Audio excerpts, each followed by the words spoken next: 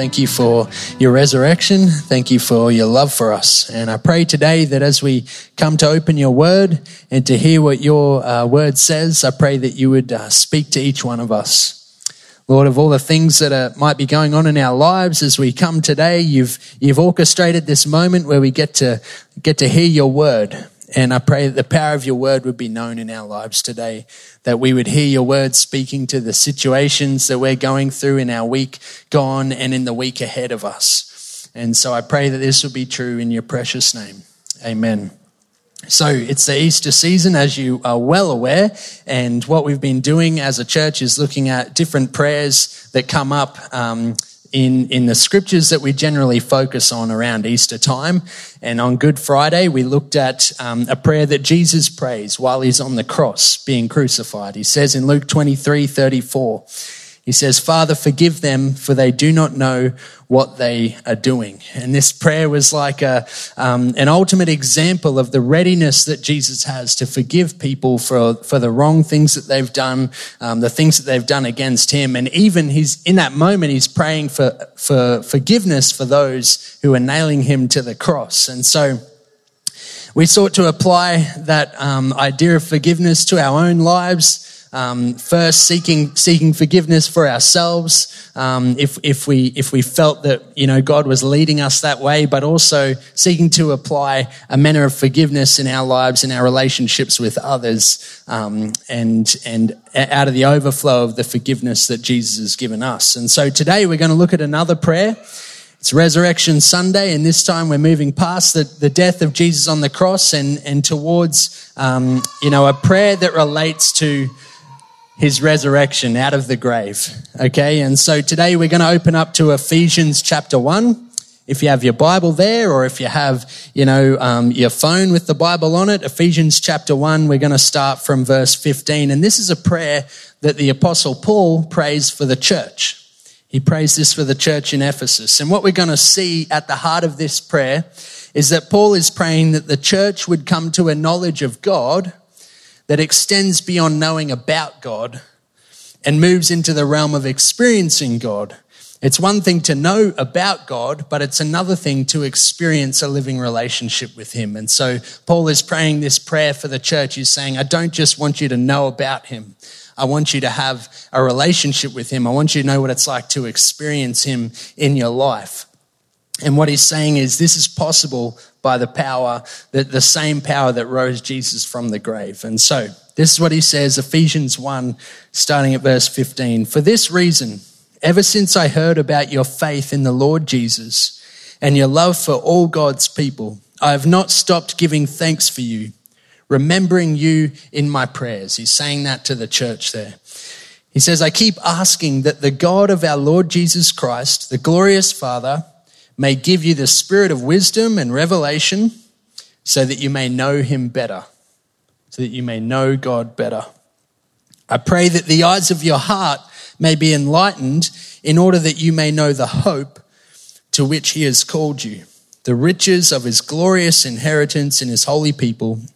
And this is the third thing that he's praying that we would know, his incomparably great power for us who believe. That power is the same as the mighty strength he exerted when he raised Christ from the dead and seated him at his right hand in the heavenly realms, far above all rule and authority, power and dominion, and every name that is invoked, not only in the present age, but also in the one to come. And so did you catch what the prayers were for the church there in Ephesus? Paul prayed that God would give us a spirit of wisdom and revelation so that we could know God better. Then he prayed that the eyes of our hearts would be opened so that we could know our hope that we have in Jesus, our inheritance, our eternal life, our eternal relationship with him. And the final one was that we would know God's power, which is for us who believe in him. And he says that power that he's talking about is the same power that brought Jesus up out of the grave, that same transforming power that can break the power of death and sin and brokenness in this world and in our lives. He says that power is for us now. Paul is praying a prayer that takes our head knowledge about God and moves it into a heart knowledge, right? The kind of knowing that says whatever God did to bring Jesus back from the grave, I've had an experience of that same power.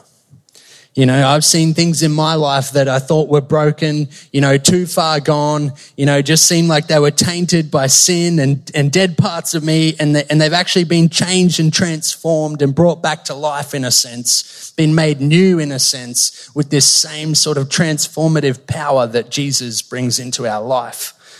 Right? That's the thing that Paul is praying that the church would be able to experience in their lives.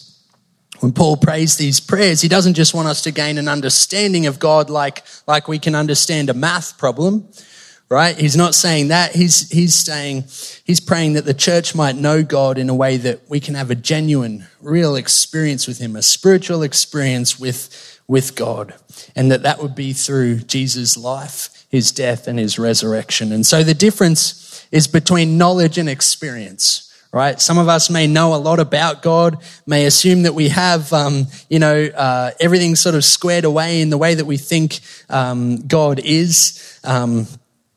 But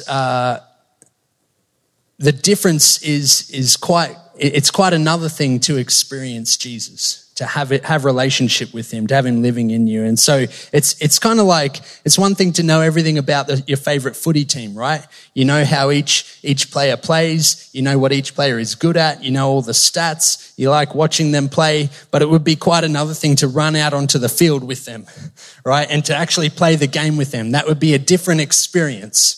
Right, it's the difference between knowledge of a footy team and the knowledge of experiencing football with them.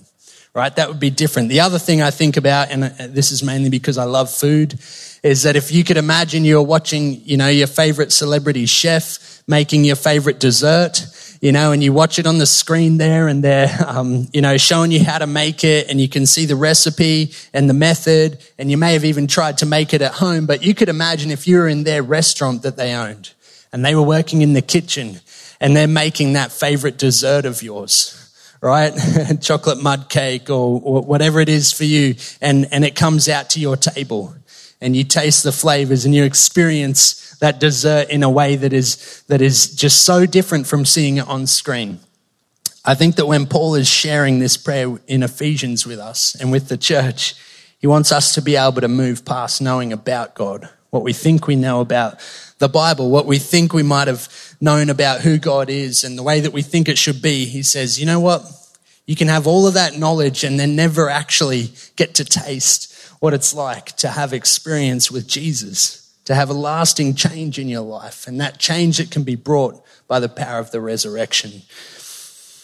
He says this is made possible when we experience relationship with Jesus, when we say, yes, Jesus, I need you in my life. I need your sacrifice on the cross, but I also need your new life, right? I need your new life. I need your spirit dwelling in me. I wonder if some of us have seen the movie Good Will Hunting. Has anyone seen that movie? It's a bit of a classic. I think it's a good one. You may remember the scene where Sean, the psychiatrist, who's played by Robin Williams, is seated on a park bench with his young rebellious client named Will, right? And quite funny, I have a little nephew who can be a bit rebellious. His name's Will too. He's actually here today. So anyway, Will is played by Matt Damon. Right, and they're sitting on the park bench together.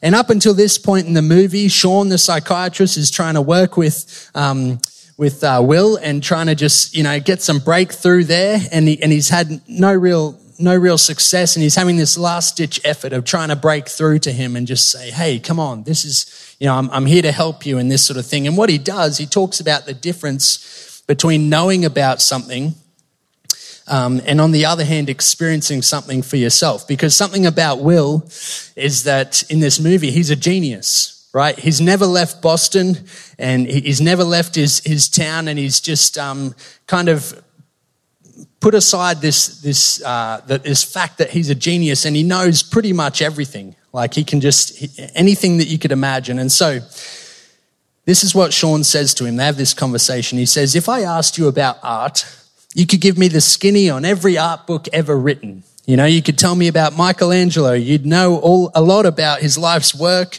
criticisms, political aspirations, but you couldn't tell me what it smells like in the Sistine Chapel. You've never actually been there and looked up at that beautiful ceiling, he says. right? That difference between knowledge and experience. He says, if I asked you about women, you'd probably give me a syllabus of your favorite types, but you don't know what it's like to wake up next to a woman and be truly happy. He says, if I asked you about war, you'd probably throw Shakespeare at me, right? Once more into the breach, my dear friends. But he says, you've never been near one. You've never held your best friend's head in your lap, watching him gasp his last breath. He says, if I asked you about love, you'd probably quote me a sonnet. But you've never looked at a woman and been totally vulnerable. You've never known someone who could level you with their eyes. Right? And he goes on drawing these different comparisons between knowledge, which this young guy Will had, and experience, which he did not have. And this older, wiser psychiatrist, Sean, is kind of saying, hey, I've been through some of this stuff. You don't actually know everything about life. I'm here to help you, you know? And he's saying, I don't just, what Paul is saying in Ephesians 1 is he's saying, I don't just want the church to know about God. He's saying there's a big difference between knowing about God as though they've understood some information out of a book, you know, that was written a long time ago. But he's saying that he desires for the church to have had the experience of relationship with God, you know, to have been able to taste the change that Jesus brings to our lives when we accept relationship with him.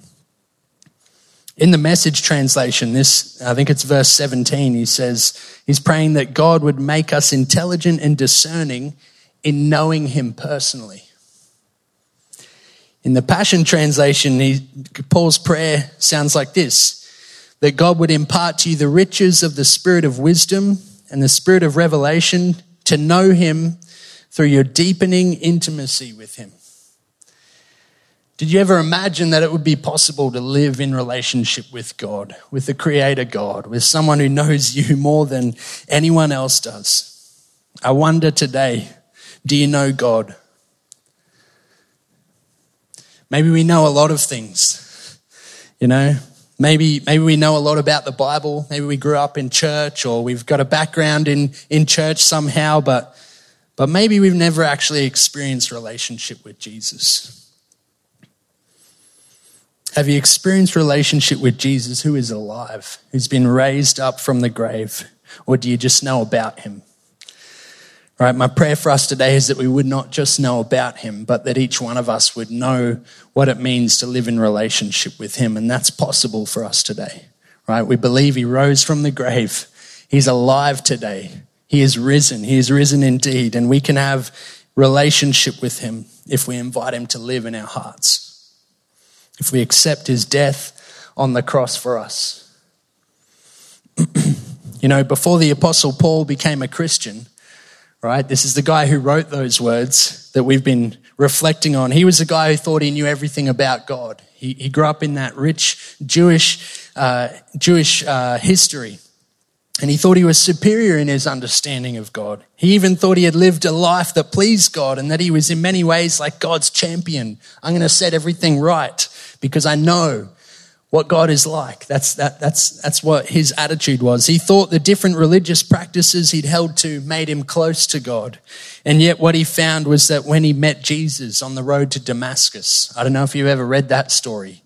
He's on the road to Damascus to persecute the church that was there. He was going to lock him up, put him in jail, and Jesus kind of knocks him over in a flash of light and says, Paul, you know, Saul actually is what he said. He experienced a living Jesus who he thought was long dead. All of his prior understanding of God came crashing down, you know. He realized that all of his preconceived ideas about God became like garbage to him. And I want to read this little testimony that he has, where he talks about the difference that it made to come into relationship with Jesus, you know, and not just have knowledge about him, but to actually experience that in his life. And we're going to read from Philippians chapter 3, and I want to read out of the Passion Translation, starting at verse 4. He says, "It's true that I once relied on all that I had become.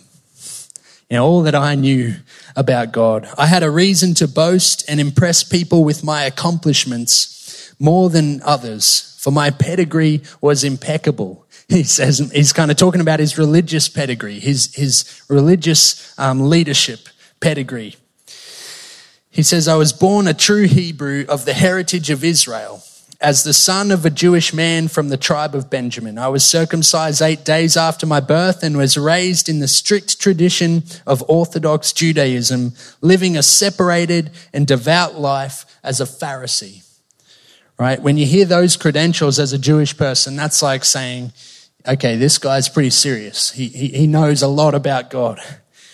And concerning the righteousness of the Torah, concerning, all the laws of the Old Testament, all 613 of them, he says, no one surpassed me.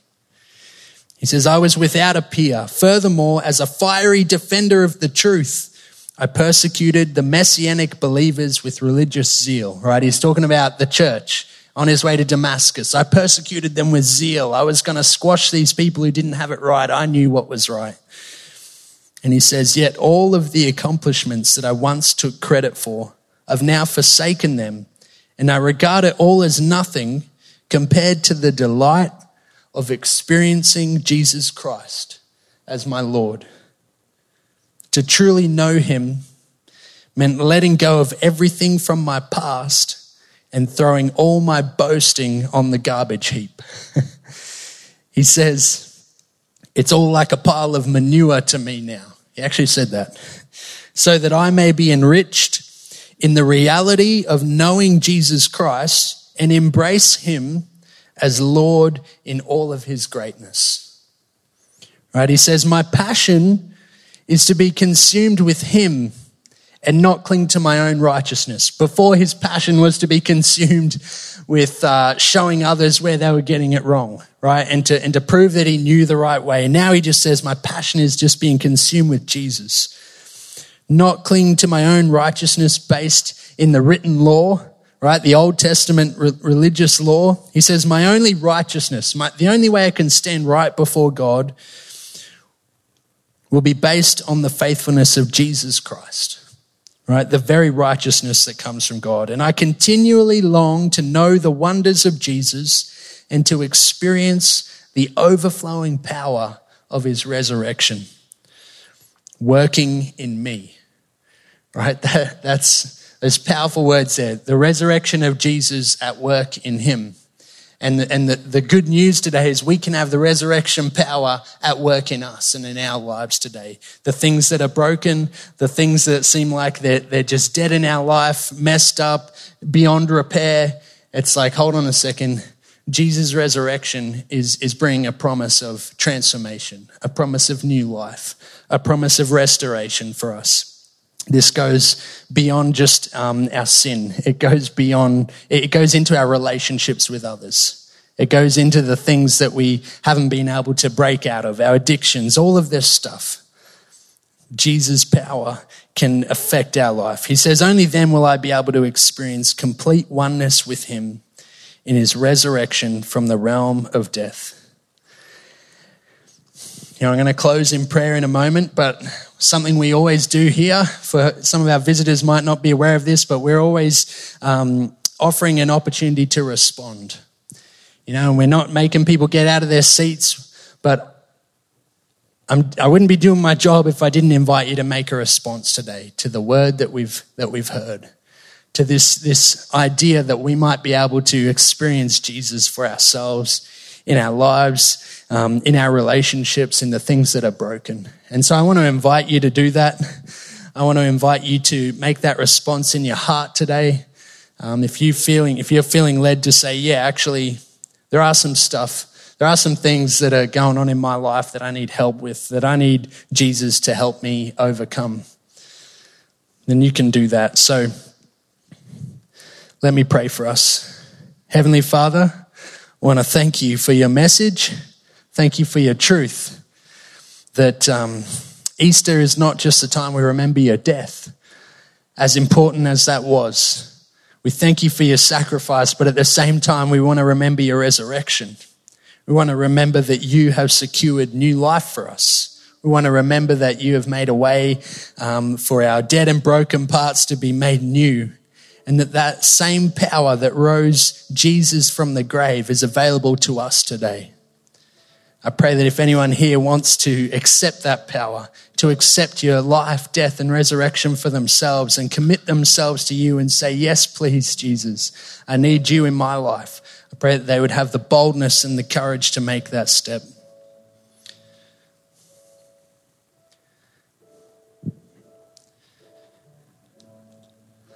There might be another way for us to respond today, in that maybe we thought we knew a lot about God. Maybe we thought we had everything squared away, our knowledge of what the Bible is, and just now we're thinking, maybe there's more. And just like Paul, you might be able to say, you know what, I'm going to set all of that aside and consume myself with Jesus and understand him in a new way and experience a relationship with him. I pray that would be true for us. I pray this in your precious name, Lord. Amen.